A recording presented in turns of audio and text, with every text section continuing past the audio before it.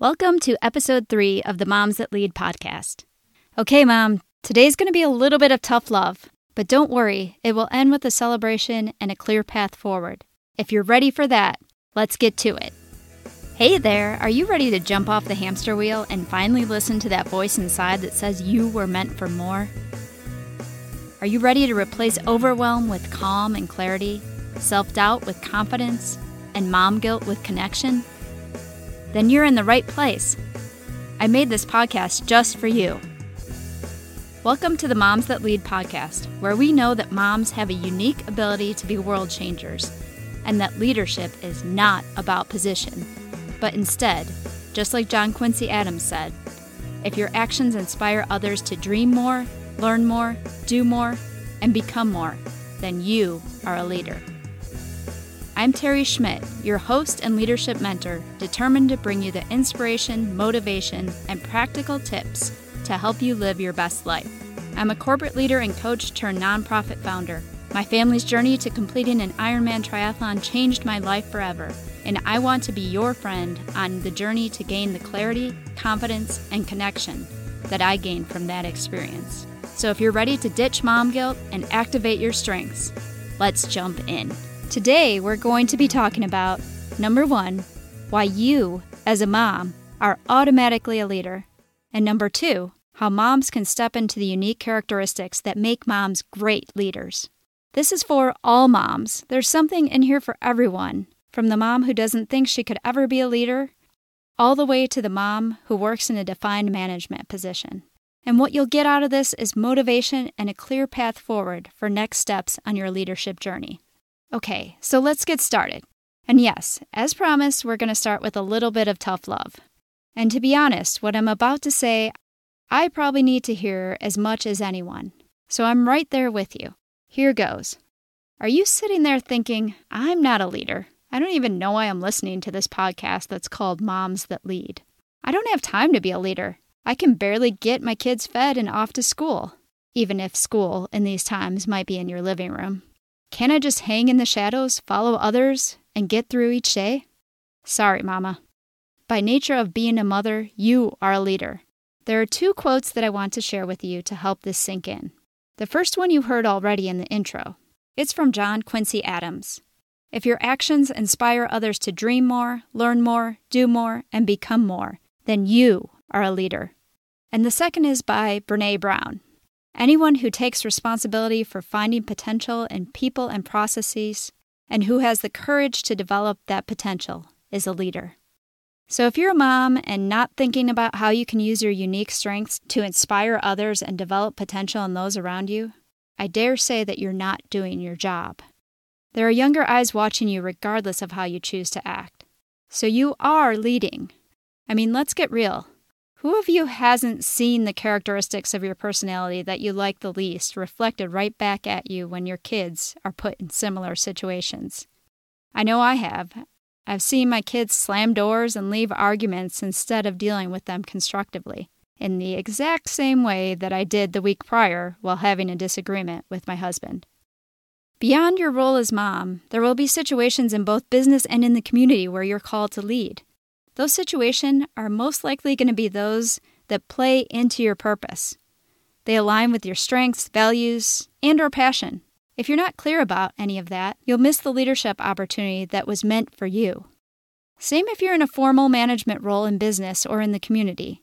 Your position gives you the automatic right to manage and expectation that you will lead. Management and leadership are 2 very different things. You have the responsibility to use your unique gifts in that role to lead. So let's stop debating if you're a leader. You are. Does that mean that you have to stand in front of large groups or make all the decisions? Or that you can never follow someone else's lead and learn from others? No. The ability to learn from others is critical to effective leadership. Effective leaders know when to lead. Hint, hint, it's in a situation that uses your unique strengths. And when to follow. Does it mean you have to be perfect? No! Check out our episode on mom guilt for more about that. Does it mean you have a responsibility to show up with a clarity about who you are, what you're best at, what your values are, and how you can best help others develop their potential? Yes. Does it mean that you need to take care of yourself and establish habits that help you grow confidence to show up authentically and contribute to those around you in the way that only you can? Yes. Okay, time to climb down from my soapbox. What even is a soapbox? I don't know. What I'm trying to say is that we all have responsibility to lead in one way or another. The good news is that as moms, we're put in situations that make us particularly adept at leading. In fact, a study done in early 2019 shows that 89% of American workers believe that working moms in leadership roles bring out the best in their employees. So let's take a look at just a few of the characteristics of good leaders. And you tell me, shout out in your car if you need to, if you think that moms have a natural advantage with each of these. First, good leaders know how to stay calm in a crisis. Have you ever had to do that as a mom? Yeah, I thought so. Crises big and small happen in the lives that surround us multiple times a day. Lost toys, the mean girl tormenting our tween daughters, even dealing with difficult situations like the moms that I've watched with amazement as they become the rock of their family when a child fights a disease like cancer. And if you're listening to this real time, you're leading your kids through several crises during the recent times, like the grief that comes along with losses big and small due to a worldwide pandemic. So yes, we as moms know how to stay calm in a crisis. Secondly, good leaders can prioritize and multitask effectively. Yes, I know multitasking is a myth, and it's really just task switching. But whatever it is, we do it pretty effectively. I mean, think about it. Do you need to wipe your toddler's nose first or pick up the milk that your kindergartner just spilled? Choices like that happen almost every minute of every day. That's a small example, but when it comes to prioritizing and multitasking, even more important examples, moms are pretty good at it. And finally, the last one we'll talk about is that good leaders can influence others. When I posed the question about what makes mom good leaders on a Facebook group that I'm part of, one of my favorite responses was, if I can get my toddler to eat broccoli, I can get a team to follow along too. So yes, we have the responsibility to lead, but we're also uniquely skilled to do it well. But maybe you're still unsure of how or where you can lead. Or you're set in your leadership role, but you want to do it better. So what's next? We at Moms That Lead think that the journey of a leader is through a repeating cycle of 3 phases.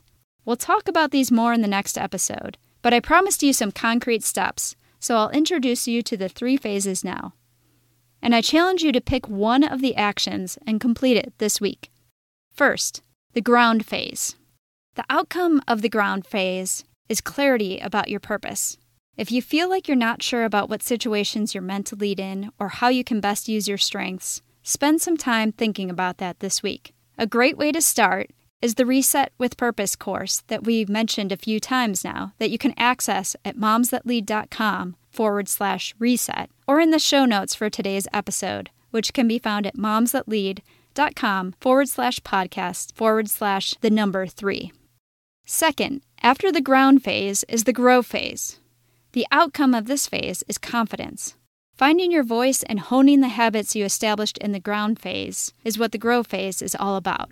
Think about what's one habit that helps you to be your best that you can make sure you are using this week. Or if you're looking to focus specifically on influence, check out our Instagram TV video for one of my favorite influencing techniques, perspective taking. If you have any trouble finding that was posted on May 26th, 2020. Finally, after the ground and grow phase, we have the give phase. The outcome of this phase is connection. In this phase, we look at how are you using your leadership to better connect with your family and the community. Again, if you want some ideas to get started, you can check out our 5 quick boredom-busting, stress-reducing activities to connect with your kids. You can get that at momsthatlead.com/connectwithkids.